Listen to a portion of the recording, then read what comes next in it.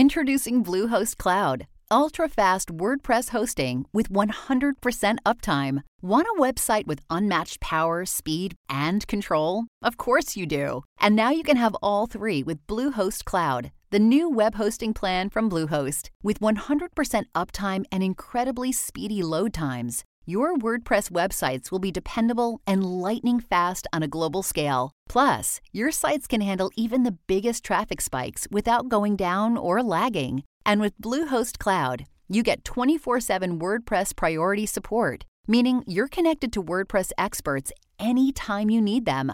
Not to mention, you automatically get daily backups and world-class security. So, what are you waiting for? Get Bluehost Cloud today by visiting Bluehost.com. That's Bluehost.com.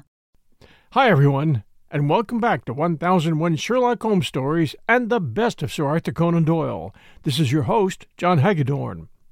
We recently completed ACD's favorite 12 Sherlock Holmes adventures, which he chose for the contest in the Strand magazine. The arrangement was that the Strand reader whose list of the top 12 came the closest to Doyle's would win an autographed edition of the Casebook of Sherlock Holmes. His last collection, the Casebook of Sherlock Holmes, had not yet been published. Doyle was later asked if he could add 7 more favorites, and he did. He added Silver Blaze as 13, The Adventures of the Bruce Partington Plans as 14, The Crooked Man 15, The Man with the Twisted Lip 16, The Greek Interpreter 17, The Resident Patient 18, and The Naval Treaty, one of my favorites, 19. Here is ACD's 17th favorite, The Greek Interpreter. The others will follow in the coming weeks. I originally recorded this for 1001 Classic Short Stories and Tales.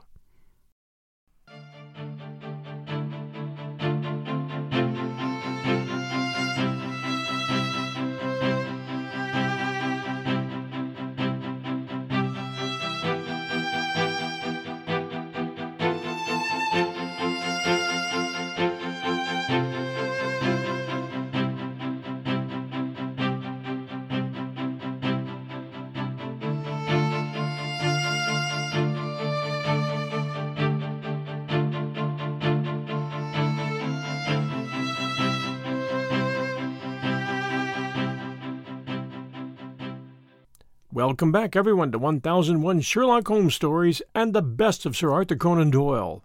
This is your host, John Hagedorn. Thanks for joining us today.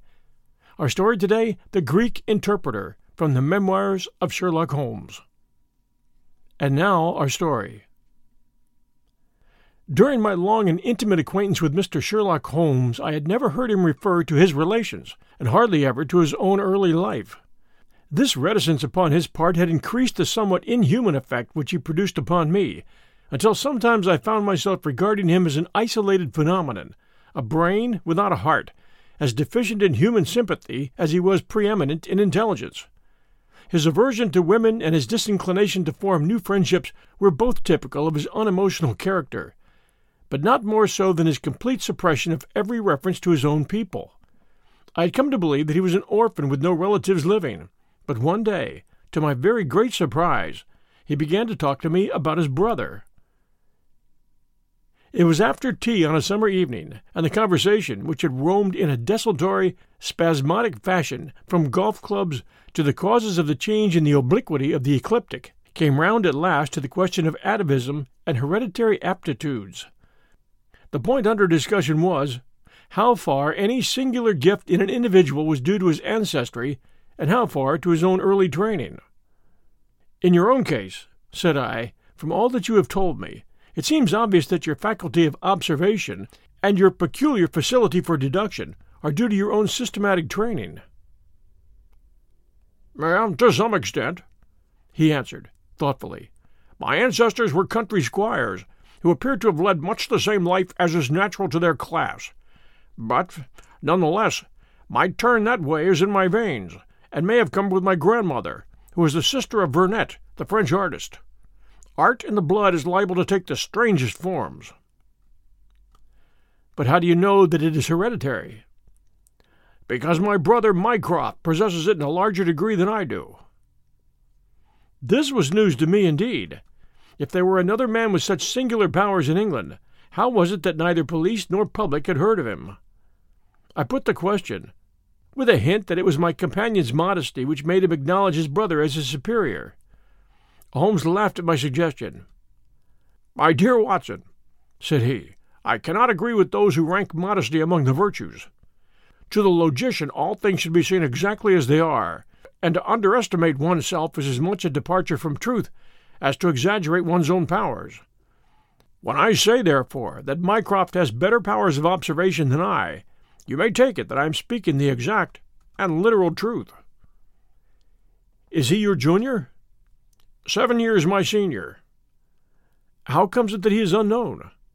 "Oh, he is very well known in his own circle." "Where, then?" "Well, in the Diogenes Club, for example." I had never heard of the institution, and my face must have proclaimed as much, for Sherlock Holmes pulled out his watch. "The Diogenes Club is the queerest club in London, and Mycroft one of the queerest men.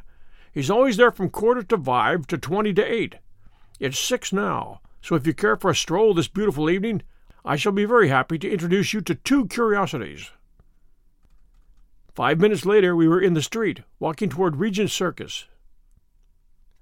"You wonder," said my companion, "why is it that Mycroft does not use his powers for detective work? He is incapable of it." "But I thought you said—" "I said that he was my superior in observation and deduction. If the art of the detective began and ended in reasoning from an armchair, my brother would be the greatest criminal agent that ever lived. But he has no ambition and no energy. He will not even go out of his way to verify his own solutions, and would rather be considered wrong than take the trouble to prove himself right. Again and again I've taken a problem to him, and have received an explanation which has afterwards proved to be the correct one. And yet he was absolutely incapable of working out the practical points which must be gone into before a case could be laid before a judge or jury." "It is not his profession, then?" "Oh, no, by no means. What is to me a means of livelihood is to him the merest hobby of a dilettante.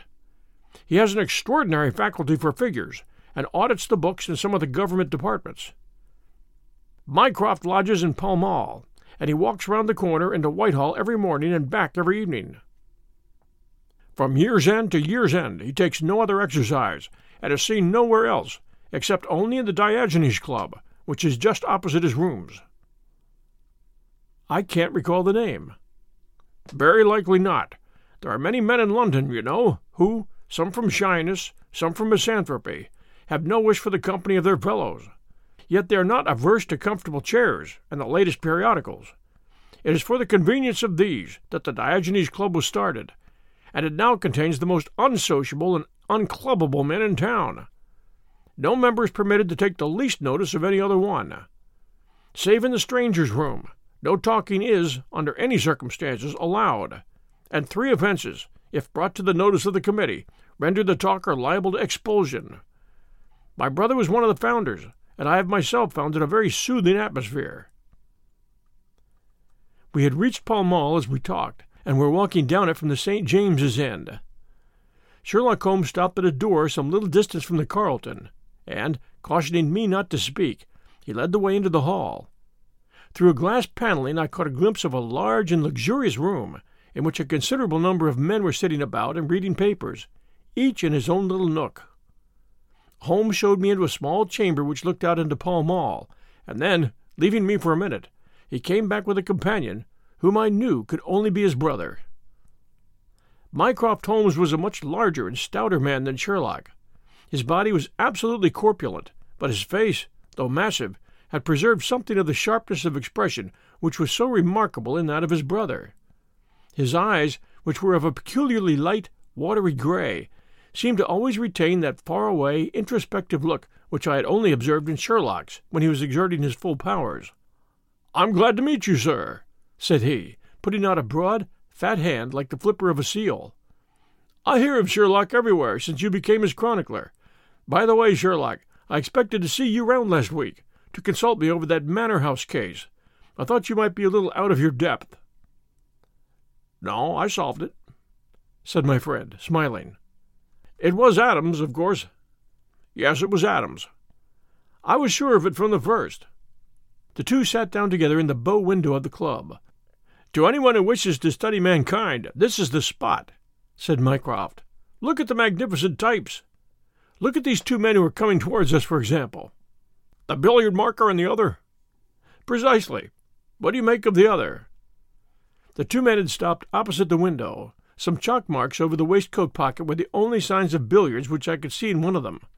The other was a very small, dark fellow, with his hat pushed back and several packages under his arm.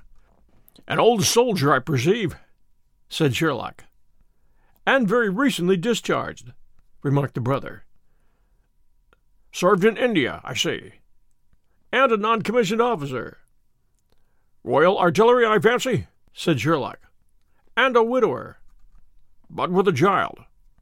"Children, my dear boy, children." "Come," said I, laughing, "this is a little too much." "Surely," answered Holmes, "it is not hard to say that a man with that bearing, expression of authority, and sun-baked skin is a soldier, is more than a private, and is not long from India. And that he's not left the service long is shown by his still wearing his ammunition boots, as they're called," observed Mycroft. "He had not the cavalry stride, yet he wore his hat on one side, as is shown by the lighter skin of that side of his brow. His weight is against his being a sapper. He's in the artillery. Then, of course, his complete mourning shows that he's lost someone very dear. The fact that he's doing his own shopping looks as though it were his wife.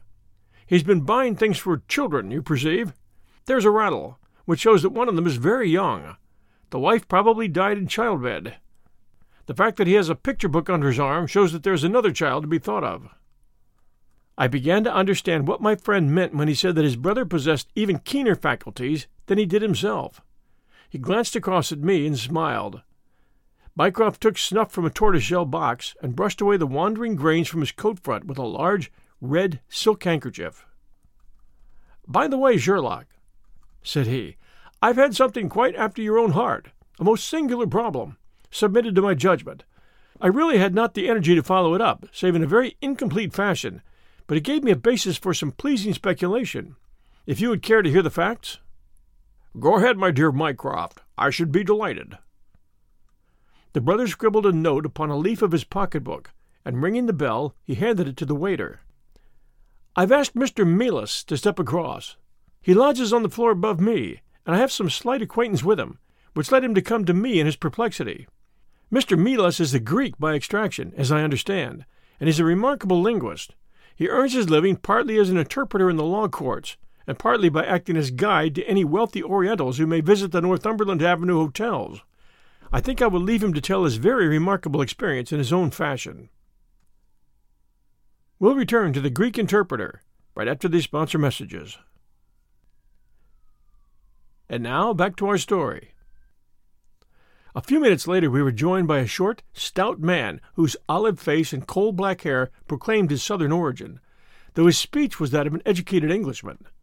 He shook hands eagerly with Sherlock Holmes, and his dark eyes sparkled with pleasure when he understood that the specialist was anxious to hear his story.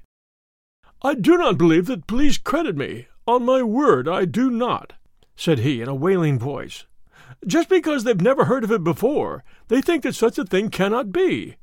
But I know that I shall never be easy in my mind until I know what has become of my poor man with the sticking plaster upon his face." "I'm all in attention," said Sherlock Holmes. "This is Wednesday evening," said Mr. Melas. "Well, then, it was Monday night, only 2 days ago, you understand, that all this happened. I am an interpreter, as perhaps my neighbor there has told you. I interpret all languages, or nearly all, but as I am Greek by birth, and with a Grecian name, it is with that particular tongue that I am principally associated. For many years I've been the chief Greek interpreter in London, and my name is very well known in the hotels. It happens not unfrequently that I am sent for at strange hours by foreigners who get into difficulties, or by travelers who arrive late and wish my services. I was not surprised, therefore, on Monday night, when a Mr. Latimer, a very fashionably dressed young man, came to my rooms and asked me to accompany him in a cab which was waiting at the door. A Greek friend had come to see him upon business, he said, and as he could speak nothing but his own tongue, the services of an interpreter were indispensable. He gave me to understand that his house was some little distance off, in Kensington, and he seemed to be in a great hurry, bustling me rapidly into the cab when we had descended to the street. I say into the cab, but I soon became doubtful as to whether it was not a carriage in which I found myself. It was certainly more roomy than the ordinary four-wheeled disgrace to London, and the fittings, though frayed, were of rich quality. Mr. Latimer seated himself opposite to me, and we started off through Charing Cross and up to Shaftesbury Avenue. We had come out upon Oxford Street, and I had ventured some remark as to this being a roundabout way to Kensington, when my words were arrested by the extraordinary conduct of my companion. He began by drawing a most formidable-looking bludgeon loaded with lead from his pocket, and switching it backward and forward several times as if to test its weight and strength. Then he placed it without a word upon the seat beside him.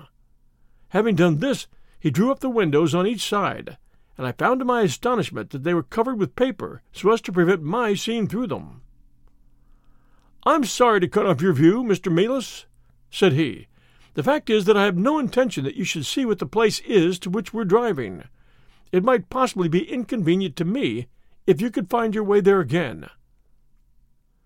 As you can imagine, I was utterly taken aback by such an address. My companion was a powerful, broad-shouldered young fellow, and apart from the weapon, I should not have had the slightest chance in a struggle with him. "This is very extraordinary conduct, Mr. Latimer," I stammered. "You must be aware that what you're doing is quite illegal." "It is somewhat of a liberty, no doubt," said he, "but we'll make it up to you.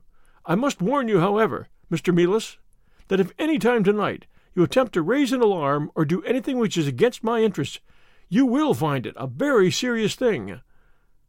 I beg you to remember that no one knows where you are, and that, whether you are in this carriage or in my house, you are equally in my power." His words were quiet, but he had a rasping way of saying them which was very menacing. I sat in silence wondering what on earth could be his reason for kidnapping me in this extraordinary fashion. Whatever it might be, it was perfectly clear that there was no possible use in my resisting, and that I could only wait to see what might befall. For nearly 2 hours we drove without my having the least clue as to where we were going. Sometimes the rattle of the stones told of a paved causeway, and at others our smooth, silent course suggested asphalt, but save by this variation in sound, there was nothing at all which could in the remotest way help me to form a guess as to where we were. The paper over each window was impenetrable to light, and a blue curtain was drawn across the glasswork in front. It was 7:15 when we left Pall Mall, and my watch showed me that it was 10 minutes to 9 when we at last came to a standstill. My companion let down a window, and I caught a glimpse of a low, arched doorway with a lamp burning above it. As I was heard from the carriage, it swung open, and I found myself inside the house with a vague impression of a lawn and trees on each side of me as I entered. Whether these were private grounds, however, or bona fide country, was more than I could possibly venture to say. There was a colored gas lamp inside, which was turned so low that I could see little save that the hall was of some size and hung with pictures. In the dim light I could make out that the person who had opened the door was a small, mean-looking, middle-aged man with rounded shoulders. As he turned towards us, the glint of light showed me that he was wearing glasses. "Is this Mr. Mealis, Harold?" said he. "Yes." "Well done, well done." "No ill will, Mr. Mealis, I hope? But we could not get on without you. If you deal fair with us, you'll not regret it. But if you try any tricks, God help you." He spoke in a nervous, jerky fashion, and with little giggling laughs in between, but somehow he impressed me with fear more than the other. "What do you want with me?" I asked. "Only to ask a few questions of a Greek gentleman who is visiting us, and to let us have the answers," he said.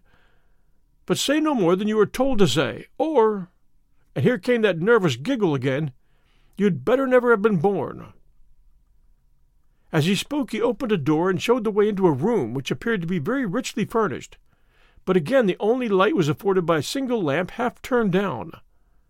The chamber was certainly large, and the way in which my feet sank into the carpet as I stepped across it told me of its richness. I caught glimpses of velvet chairs, a high white marble mantelpiece, and what seemed to be a suit of Japanese armor at one side of it. There was a chair just under the lamp, and the elderly man motioned that I should sit in it. The younger had left us, but he suddenly returned to another door, leading with him a gentleman clad in some sort of loose dressing gown who moved slowly towards us. As he came into the circle of dim light which enables me to see him more clearly, I was thrilled with horror at his appearance. He was deadly pale and terribly emaciated, with the protruding brilliant eyes of a man whose spirit was greater than his strength. But what shocked me more than any signs of physical weakness was that his face was grotesquely crisscrossed with sticking plaster, and that one large pad of it was fastened over his mouth. "Have you the slate, Harold?" cried the older man, as this strange being fell rather than sat down into a chair. "Are his hands loose? Now then, give him the pencil. You are to ask the questions, Mr. Mealis, and he will write the answers. Ask him first of all whether he is prepared to sign the papers." The man's eyes flashed fire. "Never!" he wrote in Greek upon the slate. "On no condition?" I asked, at the bidding of our tyrant. "Only if I see her married in my presence by a Greek priest whom I know." The man giggled again in his venomous way. "You know what awaits you, then," he said. "I care nothing for myself," the old man said. These are samples of the questions and answers which made up our strange, half-spoken, half-written conversation. Again and again I had to ask him whether he would give in and sign the documents. Again and again I had the same indignant reply. But soon a happy thought came to me. I took to adding on little sentences of my own to each question, innocent ones at first, to test whether either of our companions knew anything of the matter, and then, as I found that they showed no signs, I played a more dangerous game. Our conversation ran something like this: "You could do no good by this obstinacy. Who are you?" "I care not," he answered. "I am a stranger in London." "Your fate will be upon your own head. How long have you been here?" "Let it be so." 3 weeks, he said. "The property can never be yours." "What ails you?" "It shall not go to villains. They are starving me." "You shall go free if you sign." "What house is this?" "I will never sign. I do not know." "You are not doing her any service. What is your name?" "Let me hear her say so," he said. "Cratides." "You shall see her if you sign." "Where are you from?" "Then I shall never see her." "Athens." Another 5 minutes, Mr. Holmes, and I should have wormed out the whole story under the very noses. My very next question might have cleared the matter up. But at that instant the door opened and a woman stepped into the room.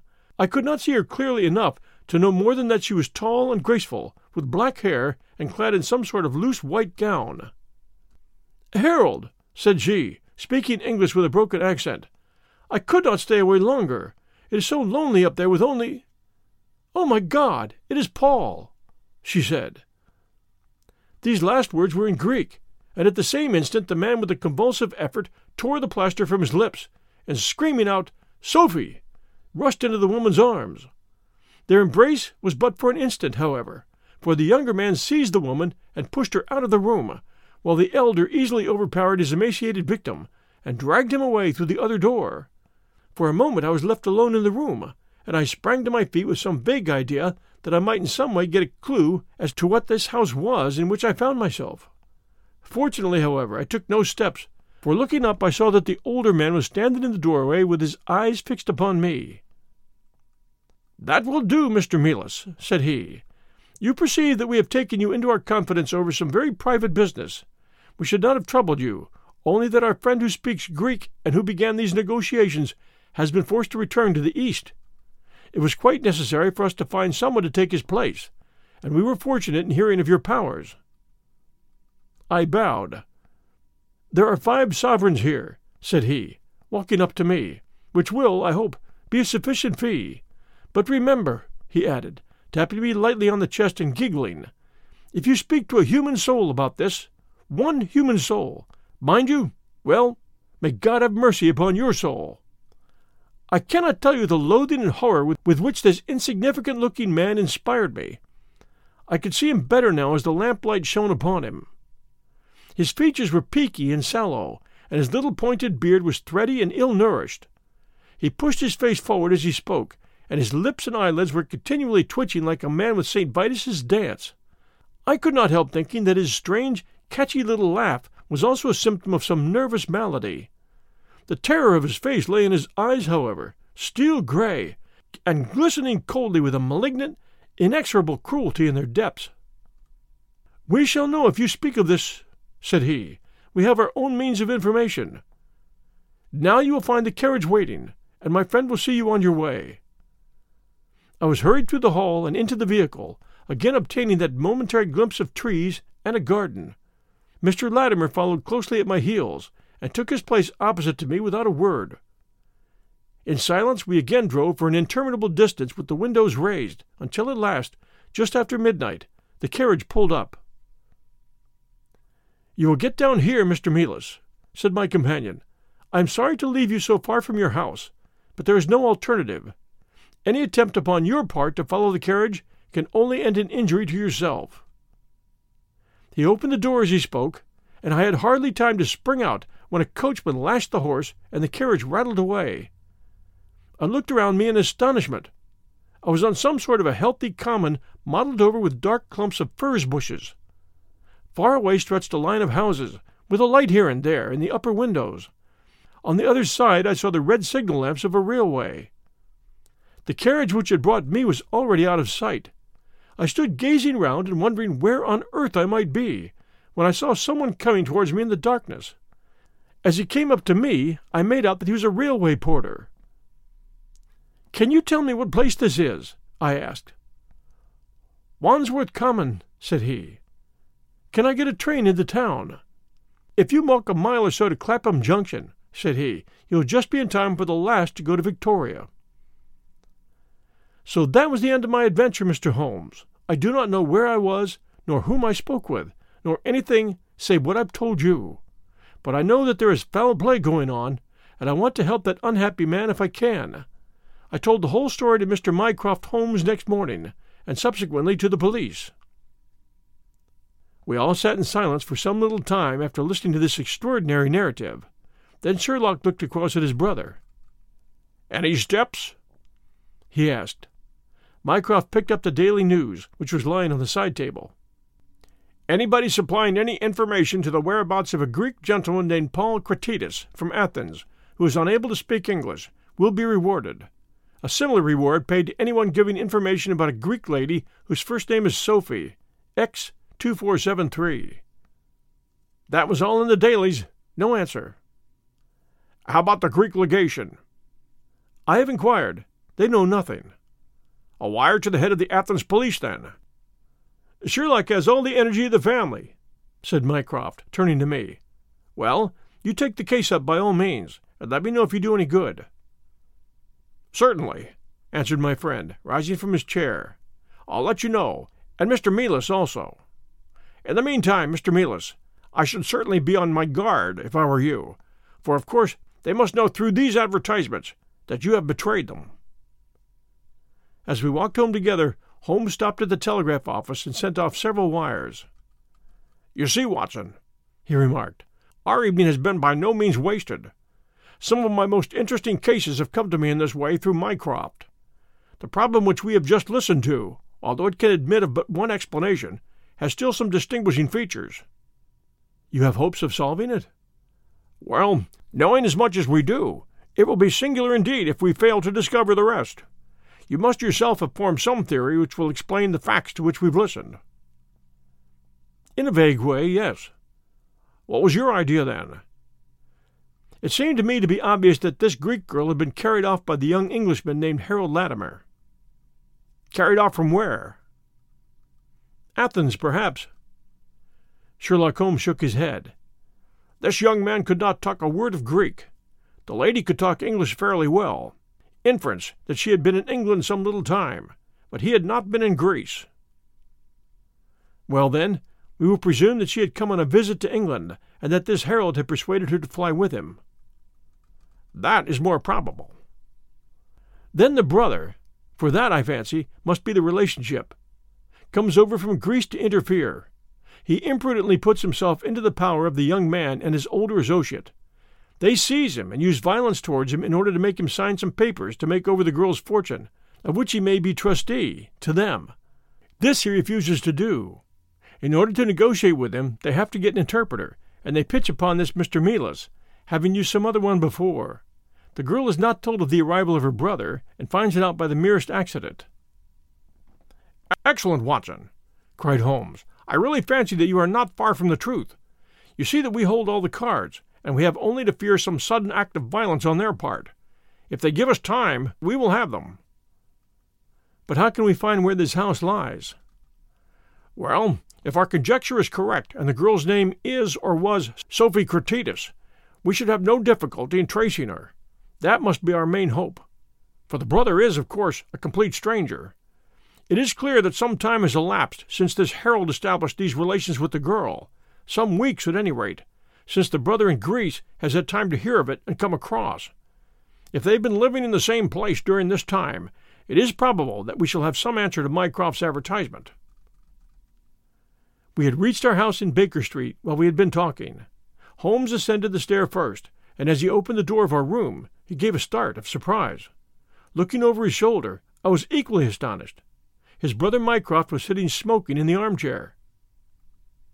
"Ah, come in, Sherlock. Come in, sir," said he blandly, smiling at our surprised faces. "You don't expect such energy from me, do you, Sherlock? But somehow this case attracts me." "How did you get here?" "I passed you in a hansom." "There has been some new development?" "I had an answer to my advertisement." "Ah!" "Yes, it came within a few minutes of your leaving." "And to what effect?" Mycroft Holmes took out a sheet of paper. "Here it is," said he, "written with a J pen on royal cream paper by a middle-aged man with a weak constitution. 'Sir,' he says, 'in answer to your advertisement of today's date, I beg to inform you that I know the young lady in question very well. If you should care to call upon me, I could give you some particulars as to her painful history. She is living at present at the Myrtles, Beckenham. Yours faithfully, J. Davenport.'" "He writes from Lower Brixton," said Mycroft Holmes. "Do you not think that we might drive to him now, Sherlock, and learn these particulars?" "My dear Mycroft, the brother's life is more valuable than the sister's story. I think we should call at Scotland Yard for Inspector Gregson, and go straight out to Beckenham. We know that a man is being done to death, and every hour may be vital." "Better pick up Mr. Melas on our way," I suggested. "We may need an interpreter." "Excellent," said Sherlock Holmes. "Send the boy for a four-wheeler, and we shall be off at once." He opened the table drawer as he spoke, and I noticed that he slipped his revolver into his pocket. "Yes," said he, in answer to my glance, "I should say from what we have heard that we are dealing with a particularly dangerous gang." It was almost dark before we found ourselves in Pall Mall, at the rooms of Mr. Melas. A gentleman had just called for him, and he was gone. "Can you tell me where?" asked Mycroft Holmes. "I don't know, sir," answered the woman who had opened the door. "I only know that he drove away with the gentleman in a carriage." "Did the gentleman give a name?" "No, sir." "He wasn't a tall, handsome, dark young man?" "Oh, no, sir. He was a little gentleman, with glasses, thin in the face, but very pleasant in his ways, for he was laughing all the time that he was talking." "Come along," cried Sherlock Holmes abruptly. "This grows serious," he observed, as we drove to Scotland Yard. "These men have got hold of Melas again. He's a man of no physical courage, as they are well aware from their experience the other night. This villain was able to terrorize him in the instant that he got into his presence. No doubt they want his professional services, but, having used him, they may be inclined to punish him for what they will regard as his treachery." Our hope was that, by taking the train, we might get to Beckenham as soon or sooner than the carriage. On reaching Scotland Yard, however, it was more than an hour before we could get Inspector Gregson and comply with the legal formalities which would enable us to enter the house. It was 9:45 before we reached London Bridge, and 50 before the four of us alighted on the Beckenham platform. A drive of half a mile brought us to the Myrtles, a large, dark house standing back from the road in its own grounds. Here we dismissed our cab, and made our way up the drive together. "The windows are all dark," remarked the inspector. "The house seems deserted." "Our birds have flown, and the nest is empty," said Holmes. "Why do you say so?" "A carriage heavily loaded with luggage has passed out during the last hour." The inspector laughed. "I saw the wheel tracks in the light of the gate lamp, but where does the luggage come in?" You may have observed the same wheel tracks going the other way, but the outward-bound ones were very much deeper, so much so that we can say for a certainty that there was a very considerable weight on the carriage." "You get a trifle beyond me there," said the inspector, shrugging his shoulder. "It will not be an easy door to force, but we will try if we cannot make someone hear us." He hammered loudly at the knocker and pulled at the bell, but without any success. Holmes had slipped away, but he came back in a few minutes. "I have a window open on the other side," said he. "It is a mercy that you're on the side of the force, and not against it, Mr. Holmes," remarked the inspector, as he noted the clever way in which my friend had forced back the catch. "Well, I think that under the circumstances we can enter without an invitation." One after the other we made our way into a large apartment, which was evidently that in which Mr. Mealis had found himself. The inspector had lit his lantern, and by its light we could see the 2 doors, the curtain, the lamp, and the suit of Japanese mail as he had described them. On the table lay 2 glasses, an empty brandy bottle, and the remains of a meal. "What is that?" asked Holmes suddenly. We all stood still and listened. A low moaning sound was coming from somewhere over our heads. Holmes rushed to the door and out into the hall. The dismal noise came from upstairs. He dashed up, the inspector and I at his heels, while his brother Mycroft followed as quickly as his great bulk would permit. 3 doors faced up upon the second floor, and it was from the central of these that the sinister sounds were issuing, sinking sometimes into a dull mumble and rising again into a shrill whine. It was locked, but the key had been left on the outside. Holmes flung open the door and rushed in, but he was out again in an instant, with a hand to his throat. "It's charcoal," he cried. "Give it time. It will clear." Peering in, we could see that the only light in the room came from a dull blue flame which flickered from a small brass tripod in the center. It threw a livid, unnatural circle upon the floor, while in the shadows beyond we saw the vague gloom of 2 figures which crouched against the wall. From the open door there reeked a horrible poisonous exhalation which set us gasping and coughing. Holmes rushed to the top of the stairs to draw in the fresh air, and then, dashing into the room, he threw up the window and hurled the brazen tripod out into the garden. "We can enter in a minute," he gasped, darting out again. "Where's a candle? I doubt if we could strike a match in that atmosphere. Hold the light at the door, and we shall get them out, Mycroft. Now!" With a rush we got to the poisoned men and dragged them out into the well-lit hall. Both of them were blue-lipped and insensible, with swollen, congested faces and protruding eyes. Indeed, so distorted were their features that, save for his black beard and stout figure, we might have failed to recognize in one of them the Greek interpreter who had parted from us only a few hours before at the Diogenes Club. His hands and feet were securely strapped together, and he bore over one eye the marks of a violent blow. The other, who was secured in a similar fashion, was a tall man in the last stage of emaciation, with several strips of sticking plaster arranged in a grotesque pattern over his face. He had ceased to moan as we laid him down, and a glance showed me that for him at least our aid had come too late. Mr. Mealis, however, still lived, and in less than an hour, with the aid of ammonia and brandy, I had the satisfaction of seeing him open his eyes and of knowing that my hand had drawn him back from that dark valley in which all paths meet. It was a simple story which he had to tell, and one which did confirm our own deductions. His visitor, on entering his rooms, had drawn a life-preserver from his sleeve, and had so impressed him with the fear of instant and inevitable death that he had kidnapped him for the second time. Indeed, it was almost mesmeric, the effect which this giggling ruffian had produced upon the unfortunate linguist, for he could not speak of him save with trembling hands and a blanched cheek. He had been taken swiftly to Beckenham, and had acted as an interpreter in a second interview, even more dramatic than the first, in which the 2 Englishmen had menaced their prisoner with instant death if he did not comply with their demands. Finally, finding him proof against every threat, they had hurled him back into his prison, and after reproaching Mealis with his treachery, which appeared from the newspaper advertisement, they had stunned him with a blow from a stick, and he remembered nothing more until he found us bending over him. And this was the singular case of the Grecian interpreter, the explanation of which is still involved in some mystery. We were able to find out, by communicating with the gentleman who had answered the advertisement, that the unfortunate young lady came of a wealthy Grecian family, and that she had been on a visit to some friends in England.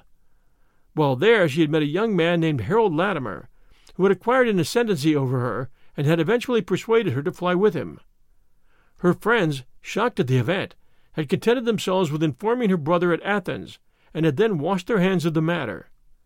The brother, on his arrival in England, had imprudently placed himself in the power of Latimer and of his associate, whose name was Wilson Kemp, a man of the foulest antecedents. These two, finding that through his ignorance of the language he was helpless in their hands, had kept him a prisoner, and had endeavored by cruelty and starvation to make him sign away his own and his sister's property. They had kept him in the house without the girl's knowledge, and the plaster over the face had been for the purpose of making recognition difficult in case she should ever catch a glimpse of him. Her feminine perception, however, had instantly seen through the disguise when, on the occasion of the interpreter's visit, she had seen him for the first time. The poor girl, however, was herself a prisoner, for there was no one about the house except the man who acted as coachman, and his wife, both of whom were tools of the conspirators. Finding that their secret was out, and that their prisoner was not to be coerced, the two villains with the girl had fled away at a few hours' notice from the furnished house which they had hired, having first, as they thought, taken vengeance both upon the man who had defied them and the one who had betrayed them. Months afterwards, a curious newspaper cutting reached us from Budapest. It told how two Englishmen who had been traveling with a woman had met with a tragic end. They had each been stabbed, it seems, and the Hungarian police were of an opinion that they had quarreled and had inflicted mortal injuries upon each other. Holmes, however, is, I fancy, of a different way of thinking, and holds to this day that, if one could find the Grecian girl, one might learn how the wrongs of herself and her brother came to be avenged. Thank you for joining us for The Greek Interpreter, a Sherlock Holmes adventure by Arthur Conan Doyle. We always appreciate reviews, and we have a few recent reviews for you. The first one, 5 stars, wonderful production. Enjoyable. While cleaning the house, on my long commutes to work, or over a cup of tea in the evenings, I've thoroughly enjoyed these good old Sherlock Holmes stories. Thanks, John. You do a fantastic job. Down from Dale Merkel, Apple Podcast, U.S. And this one, well-produced, all-round Doyle. 5 stars. This podcast is very well produced. The sound is excellent. It is well crafted. I love the interspersal of Doyle's memoirs and his other stories, as well as Sherlock. It adds variety, and it is informative, adding color and background. It's easy to listen to the narrator, and it's both relaxing and interesting. Down from Jekyllberry, Apple Podcast, Australia. And this one, love this. 5 stars. The stories of Sherlock Holmes have long been my favorite. I was so excited to find these read aloud. I've loved listening to each one. Thank you. Down from Pack 5789, Apple Podcast, U.S. And this one, so enjoyable, 5 stars. I just had to come and share that I love your podcast and that you do your best to keep the ads to a minimum. I appreciate your efforts to do so this can continue to be a free podcast. The material and your skill at its delivery is appreciated and helps me get through my day. Professor Java, Apple Podcast, U.S. And this one, a wonderful addition to my nightly routine. 5 stars. I've always enjoyed the tales of Sherlock Holmes and Dr. John Watson ever since I was a little girl. Now these wonderfully animated characters have made their way into my nightly routine. I often listen to true crime podcasts, but at night I try to wind down with stories that are a little bit softer in tune.